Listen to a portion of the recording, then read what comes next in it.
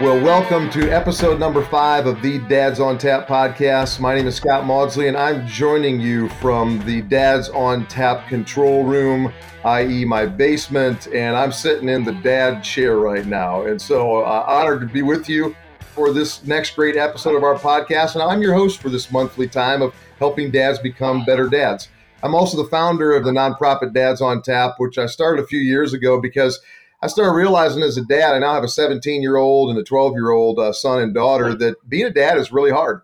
And oftentimes we don't have the opportunity to engage with other dads and just kind of learn how to become a better dad. And so we started several years ago with brewery partnerships.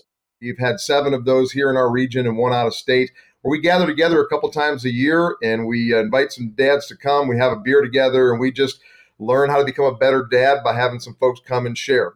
And then we launched this podcast this year because we want to expand the reach of what we're trying to do. And so we're excited about that. And today I'm honored to be interviewing my good friend, Daryl Stinson. Daryl, man, glad to have you. Oh, thanks for having me. I appreciate that. Listen, so I got this bio here, man.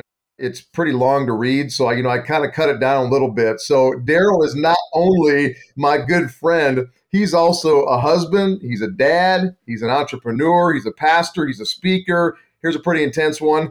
He's a suicide survivor. We're going to talk about that later, Daryl, and it's really the point of our podcast today, a lot of it. But you're also the founder of Second Chance Athletes. That comes out of a lot of that story that we'll hear about today. You've authored 1 book.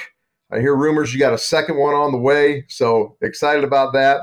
And recently, man, Dads on Tap was honored to be a sponsor for a new event that you launched here in our community. Just tell us a little bit about that TEDx venture.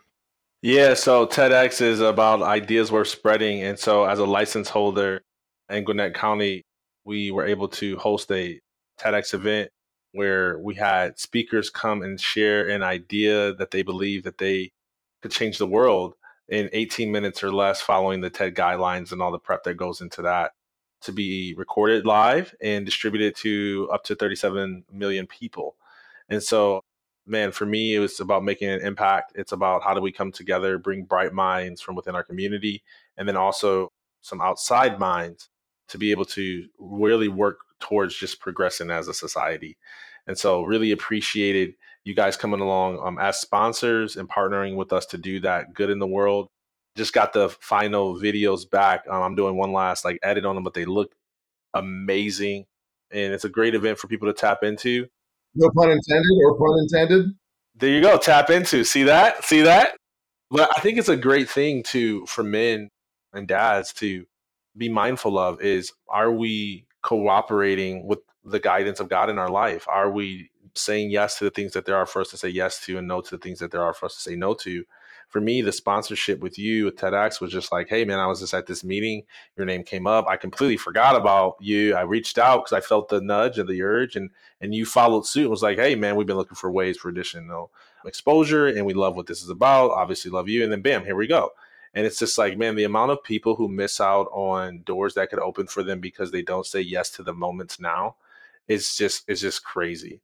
And so anyways, just wanted to throw that nugget in there for the fathers. That's great, man. Well, one of the things I love about you, Daryl, is whether it's 37 in the room or 37 million, man, you're always giving your whole heart to whoever is there, right? So it's fantastic. Totally. You could either be a thermometer or a thermostat, and we get to make that choice.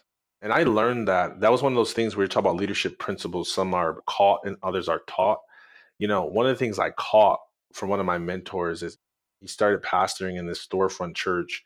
I mean, there was I remember him doing this altar call, and I promise you there couldn't have been more than 12, 15 people there. And me and my football teammates were the only visitors there. And he did that thing. You would have thought it was a stadium full of people waiting in line to, receive Jesus. And he gave that thing, and it was just us, and it changed my life forever. And so I learned in that moment to never let the size of the audience, never let the size of the paycheck dictate the level of excellence that you provide. Always, Colossians 3:23, do everything as unto the Lord, but do everything wholeheartedly. And not only did I learn that through scripture, but through sports. Mm-hmm. Yeah, which is a huge story, man. Totally, man. People play harder at a game than the game of life, and it's backwards. So, anyways, man, thank you. Yeah, absolutely. Well, and if there's a dad that's listening for the first time, maybe on this episode, one of the things, Daryl, it's important. A bit of my background is being a spiritual leader and pastor for many years. But one of the things I love about Dads on Tap, and one of the things that's so important for our audience to understand is that if you know me, obviously you, Daryl, our relationship with Jesus is a central part of who we are as a dad. But whether a dad shares that faith, has a different faith, or frankly has no faith at all, is actually not the point of Dads on Tap. The point is, if you're a dad who cares about being a dad, right, you're going to hear something that's going to help you be a better dad. And we hope that there are faith conversations and it opens those doors for sure. But, we're just really here to help dads. And one of the things that I know about all of us is we are shaped by the home that we were raised in.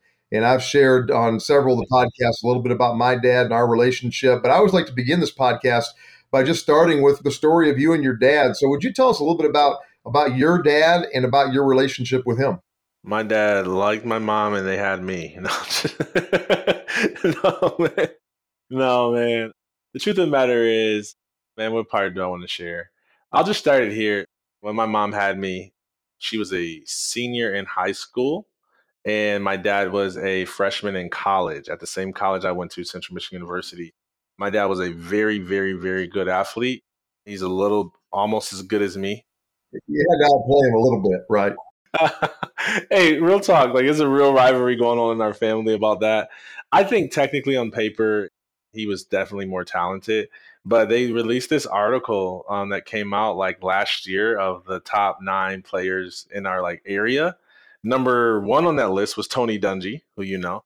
It says a lot, and I was on that list, and my dad wasn't. So I just, I just want to let him know he couldn't blame it on age because Tony Dungy's top. So if the local newspaper says it, then that's all that matters. But that was my dad, man. And, they had just lost a son. I had a brother a year before I was born who died a couple of days after childbirth. So I think I came into a little bit of that mess of like, hey, man, we lost this child. Like that obviously took a toll on us.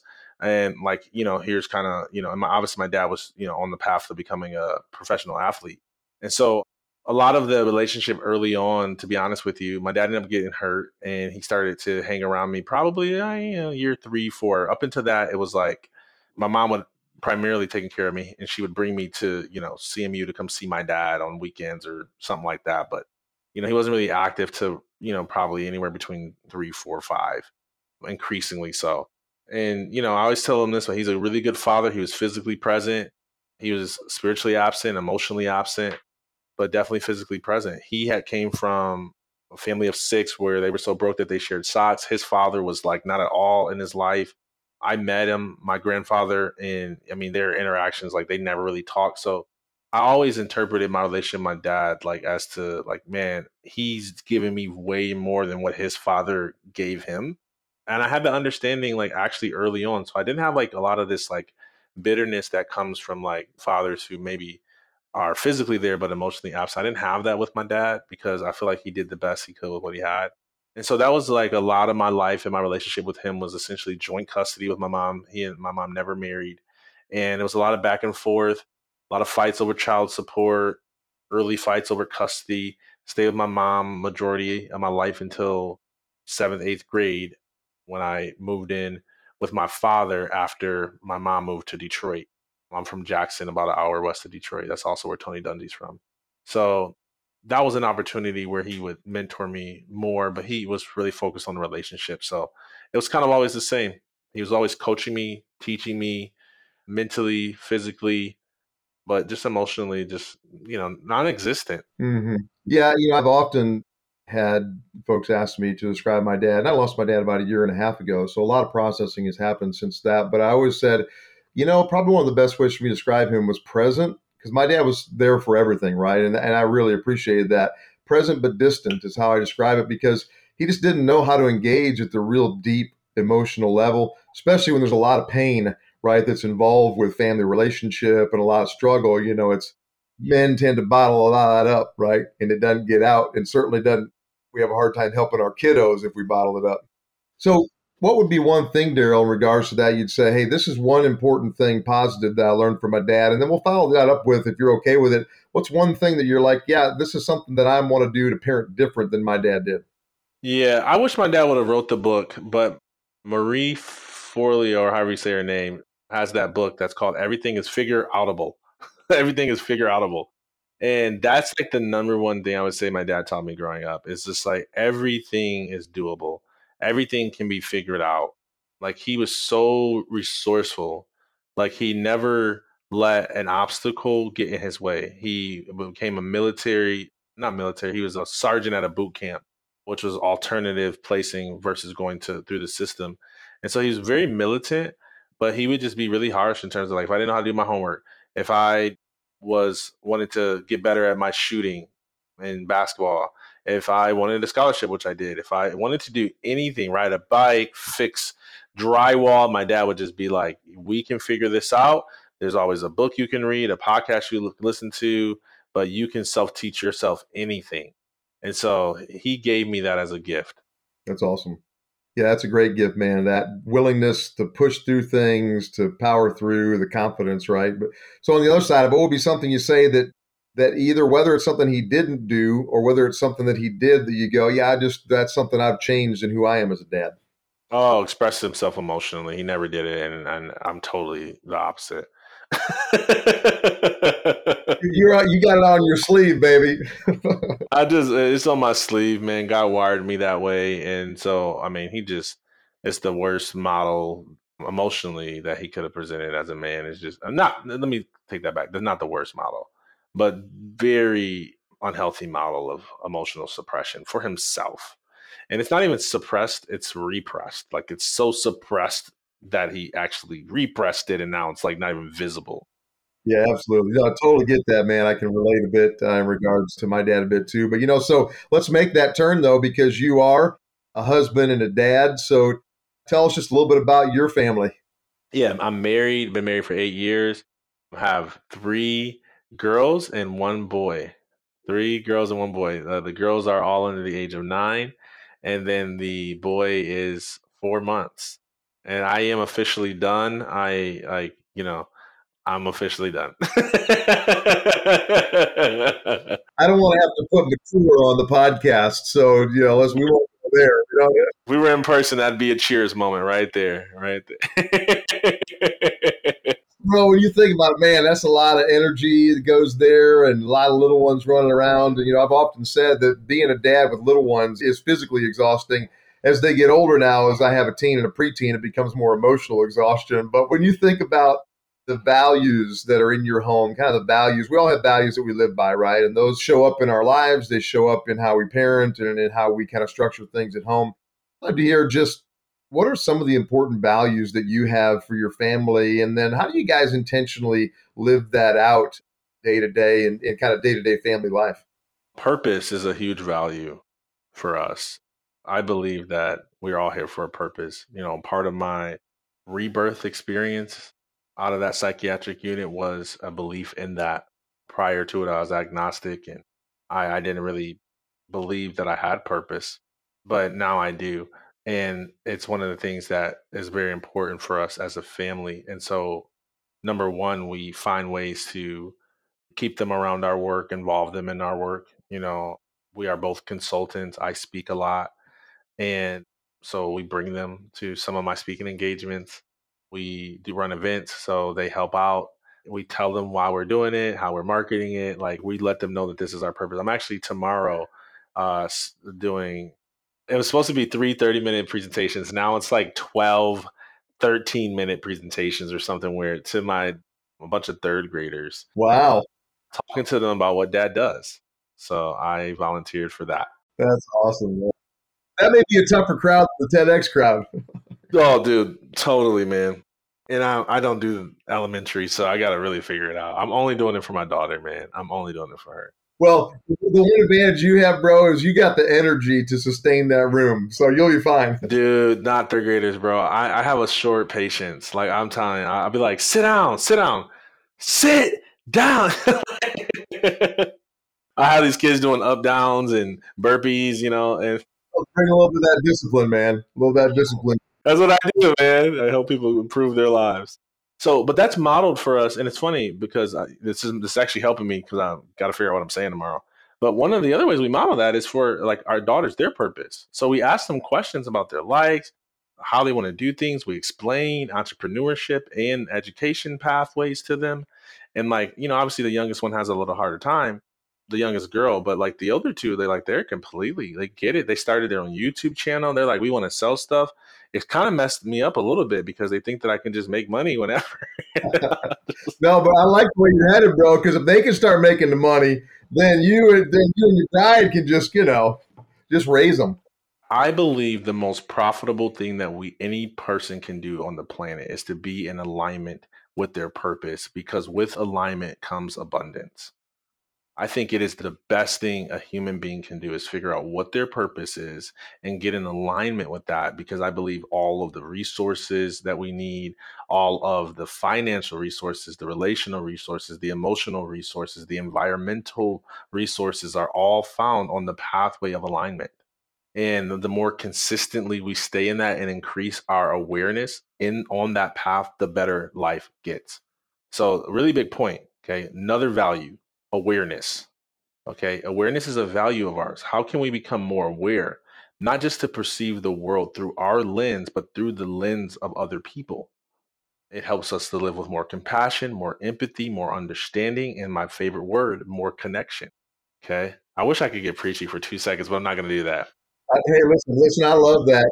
And that's the perfect lead in, though, because there was a big portion of your life where there was a misaligned purpose or a misunderstood purpose, right? And then where there was the lack of awareness to understand those things that led to a pretty difficult and dark place, right? And so the topic we're tackling today with you on this podcast is dealing with anxiety and depression. And I would love for you to take a couple minutes and just share with us a little bit of your story and why your story has positioned you so well to speak about and to share about these topics like anxiety and depression and purpose. Yeah, well, I plan to play in the NFL. I am 6'5". I was 275 pounds, and I ran, a really fast 40. And so I was a freak of nature, just like my father was. But also, like my father, I got injured. His was a knee, mine was a back. And I actually got injured at the end of my true freshman year. Okay. Which meant that as a freshman in college, I had the opportunity to still have a full ride scholarship and come around football whenever I wanted. But for me, sports was my identity. It wasn't just my profession. Okay. It was who I are. There wasn't any separation. So for me, in my mind, without it, I was worthless. Okay. And that applies to anything that we attach our identity to externally. If our identity is in a relationship, Dad, this work, a lot of us is work, right? work, you already know it. It's a profession. And my identity, if I lose that, I lose myself. And so for 2 years, I actually came back and played after the back injury, signed a liability waiver, and I put my body, and this is an important part of the story, through 2 years of suppression, both physically and emotionally. So what started as me taking opioids to suppress my physical pain to play the game of football turned into me taking opioids to numb my emotional pain that was coming from knowing that sports was coming to an end. And I thought if people didn't have sports to relate to me, they wouldn't like me. Okay. So I lived with that amount of physical and emotional suppression. A lot of people think that when they talk about perseverance, that you can just persevere through hard times, through tough times. I believe perseverance is important, but perseverance without process is toxic. Whatever you don't express, you suppress. Whatever you don't express, you suppress. And so it actually, science says that it lives in your cellular memory. Okay. Ever have somebody cut you off in traffic, you snap on them, and you're like, man, that was overcalled for. They call it road rage. Road rage don't got nothing to do with roads. It got everything to do with trauma. So my point is that's where I was at. That was my understanding. I was suppressing all this emotion like many other people are doing. So develop a process of expression, not of suppression. And ultimately, I had a girlfriend that left me. I ended up in a psychiatric unit after multiple suicide attempts. And Daryl, how old were you during the season? I had to be like 19, 20. It was 2011. So I go to the psychiatric care facility. I have two things happen. First thing is two different people came to me who didn't know each other, didn't cross paths that day, and said the same thing to me, that I should say yes to Christ. I refused both invitations and they both prayed for me. And ultimately I said yes to God. I surrendered to him, put my faith in Christ, and it changed my perspective. It gave me hope in a brighter future. That was the first thing that happened. The second thing that happened is I got admitted to a psychiatric care facility, and I lumped these all into self-care practices. But I did my first journal entry, saw my first psychiatrist, did my first mindfulness exercise, and I started to see that I could build my life from the inside out, not just the outside in. Totally different. I knew how to be successful. I was a top 2-3% in an entire industry. Okay. So I knew how to be successful, but I had a system of success. I didn't have a system of self-care. And being a holistic human, a holistic dad, is about having both a system of success and discipline and a system of self-care.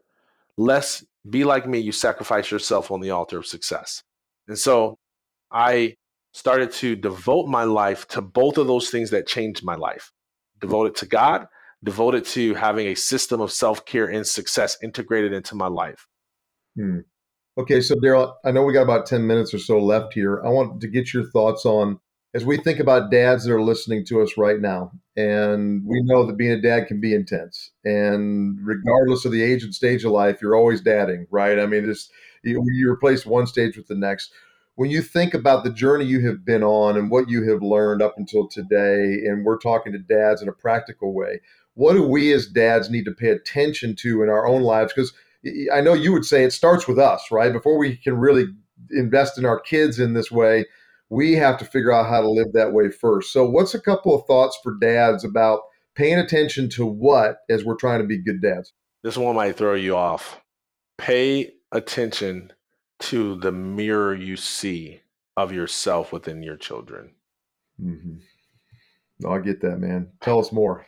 For me, it has been one of the greatest accelerants to growth personally, and the greatest pathways of connection with my children is seeing the mirror within myself. Short story example of how this plays out.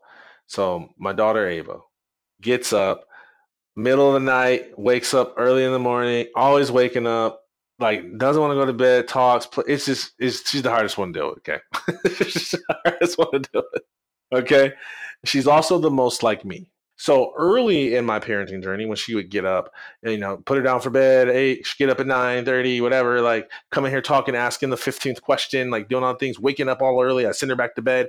I started to notice sitting her in the bed, but here's what I noticed. Okay. This was the mirror that I saw. Hey, wait a second.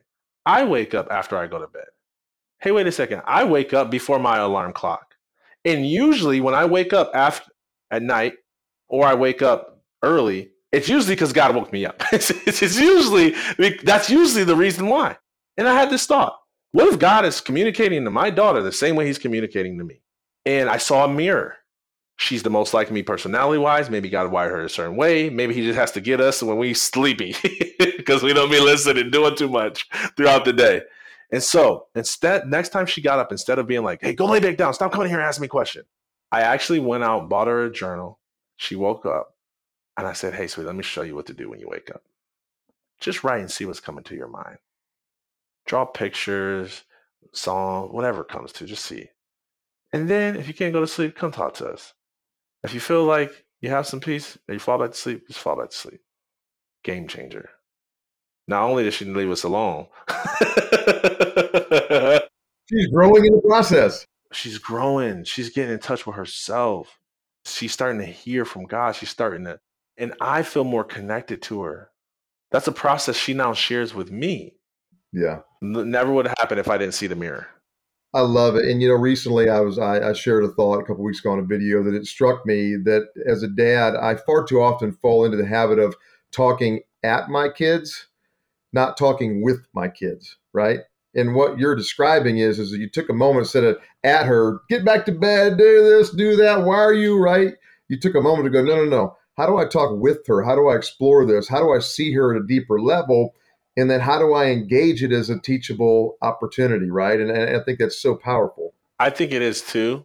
And I would just shift the language a little bit just to be honest and just say, I'm talking about years of doing it the other way. Years. So we're talking about years of like suppressing that and being like, go back to sleep, even though you're not tired. Like, even though God's trying to speak to you, lay down. Like years of doing it wrong. And this is why I'm shifting this, because this is the part I really want the dads to get, is that it took so much surrender and humility for me to admit and own the fact that I had been not giving my daughter the same privilege and freedom that I believe God was looking to have in her life. That's the way that I would say it. Okay. I was going to say that I have in my own, but then people are going to be like, but you're an adult, she's a kid. And I'm like, but we're both humans. So you get my point, though. It's a really important piece because I know that there's a lot of dads out there who see that mirror. They see their son being just like them. They see their daughter being pieces that are just like them. And rather than polish the mirror, they ignore it, or they try to vicariously live through their children, right? Like I can't make my daughter's journal entries be more thorough than mine. And there's a lot of that going on. So look at the mirror that your children are reflecting back to you and see how you can polish it. Because if you polish it within yourself, it's been my experience that we'll start to see that ripple effect in our children. That's awesome, man. So let's take that turn for a moment because I know we only have a few minutes left. So, anxiety, depression, all these things, suicidal thoughts have been around for a long time, right? And when I was growing up, I'm 50 now, I was a child of the 80s. Those things happen, but we never have had the level of conversation we're having today. And in some ways, the awareness is fantastic, but we also are seeing some things that are growing. And I know there's a lot tied to research around social media and different things, right? But we only have a few minutes to go there. Bro, one of the things that I know about you is you get a chance to spend time in front of a lot of students, whether it's college students, high school students, or third graders. What are you seeing, and what do you want to say to dads about how we pay attention to these issues of anxiety and depression with our kids today, man? Because this is a big issue. I see a lot of parents, a lot of leaders in education, a lot of leaders in general perpetuating a stigma of mental health that they're actually trying to end. Here's how they're perpetuating it, and here's what I believe that we can do to change. They perpetuate it because they do not practice the same principles that they are preaching. More plainly said, is that they tell people who are having depression and anxiety to go see a counselor, but they do not go see a counselor themselves. When you do that, it makes it seem like mental health is something for those people that struggle with that dark thing. Therefore, it creates resistance towards a process that is healthy for all human beings, not just in counseling, but all things related to our mental health and well being. So, the first thing that we can do is to go first. I always tell people that if you think about someone that you know that's struggling with depression, anxiety, these things, and obviously there's some things that are illnesses that medication might help, that sometimes these practices won't. But for the majority of us that just have mental health challenges, overwhelm, burnout, anxiety, even if it's high levels, depression, suicidal ideations, those things, I would say whatever you would say to that individual in your life, make a list. I would say A, B, C. I would say be encouraged because of D. I would say start doing these things, E, F, G. Just make a list. Just make a list. And then just look at that list and ask yourself, how much of that am I doing for myself? Not as judgment, but only to see that the best way to lead is by example. The best way to change the stigma is to eliminate it. And it's not a stigma if everybody's doing it. So that's number one. The second thing is I have in my presentations, I teach my care system. I said I had a system of success. I didn't have a system of self-care. CARE is an acronym where I believe if we focus on these areas that you will and build these skill sets, that you will be able to maintain a healthy system of self-care in your life. So this is something we can teach our children. This is something we can live out ourselves. It solves a lot of the problems, okay? And I don't have time to unpack it all, but I can tell you what the essence of each of them are. C is calm, okay? Calm. How do I master the ability to bring calm to my nervous system? Through breath is probably number one strategy. Okay. Mindfulness, meditation. Okay. Calm, cultivating calm in my life. Okay. Activities. It's all about two things. Number one, your physical activity. That's the A. So C's calm, A, activities, physical activities, and everyday activities. And when you do everyday activities, you're assessing the joy in which you do them. Because the more that you can have joy activities and not draining activities, the overall happier quality of life that you will have and experience. Okay. Not just because of the task, but because of the life that the task produce. You are what you consistently do. So calm activities. I don't even want to say this word because it might hurt some people. Relationships. Okay. Relationships. I say this in my keynotes. You've heard this. You're the 5 people you surround yourself with. That's the law of association. You want to get better at being calm?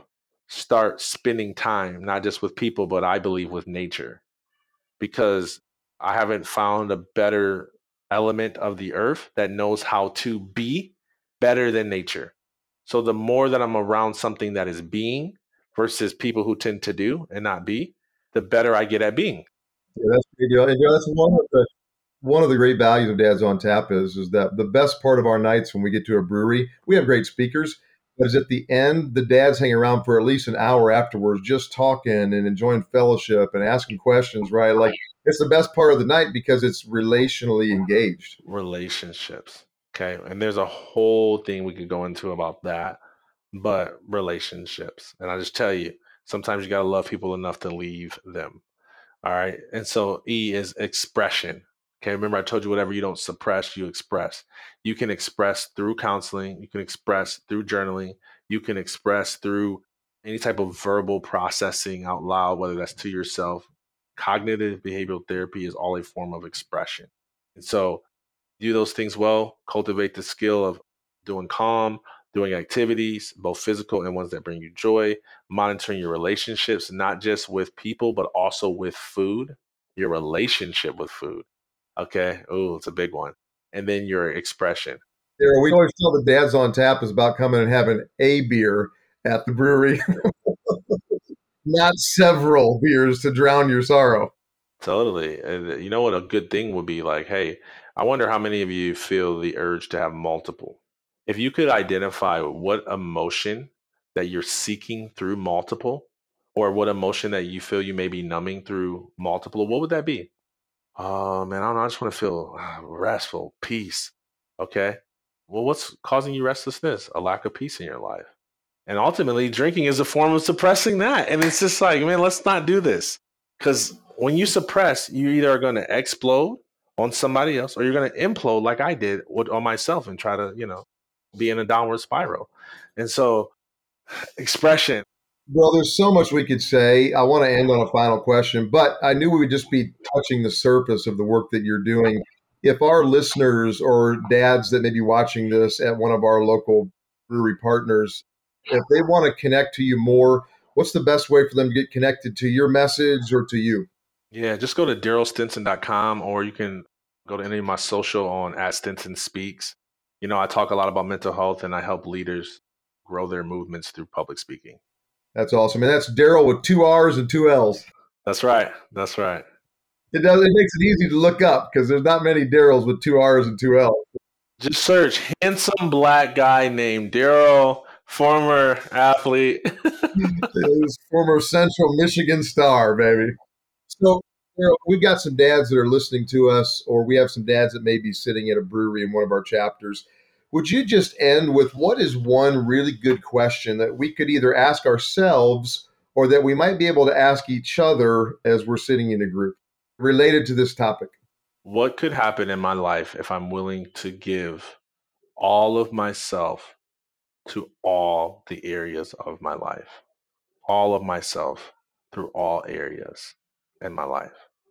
Full commitment and full expression. I'm going to give my joy and I'm going to give my pain. I'm going to give my money and I'm going to give my personality. I'm going to give my direction and I'm going to give my affection. All of me. I'm going to share my wins and my losses. I'm going to celebrate high and I'm going to cry and be vulnerable openly. I love it. I love it. And that's really, we often say Dads on Tap is about authenticity, right? Like we talk about the things that we feel like we may be getting right. And then we often talk about, excuse my French, but the dumbass things we do as a dad, right? Like none of us are getting all this right. And it's the authenticity. It's the authenticity that opens up the opportunity for us to grow. And honestly, bro, for others to grow around us, right? Oh, totally, bro. You can't conquer what you can't confront, period. Well, man, thank you so much for your time. If you're listening out there or watching, make sure you go check out Daryl, follow him on Instagram, get connected to his YouTube, watch his TEDx talk. Man, you got so much great stuff out there. And reach out if you're in a place of needing some coaching and he can provide that, or you need a speaker at something that's happening, man. Daryl, we'd love to give you more opportunities through that. So thank you, my friend. I appreciate you being here today. Yeah, thank you, man. It's been awesome. And I hope people just find one thing that can make a minor tweak in their life that'll make a major difference. I love it, man. Yep, it's not about hearing it. It's about going and making it happen. So if you're out there today listening to us, thank you so much for joining us on the Dads on Tap podcast. Be sure to follow us on social media at The Dads on Tap. Check out our website, dadsontap.com. And I want to say this personally, I love being a dad. I also know what it's like to kind of feel lost or just frustrated or discouraged as a dad. So if I can ever do anything for you, please reach out to me personally at scott@dadsontap.com. I'd love the opportunity to connect and just see so I can help. And finally, the end of our podcast, the most important part is take what you have learned and go be a better dad.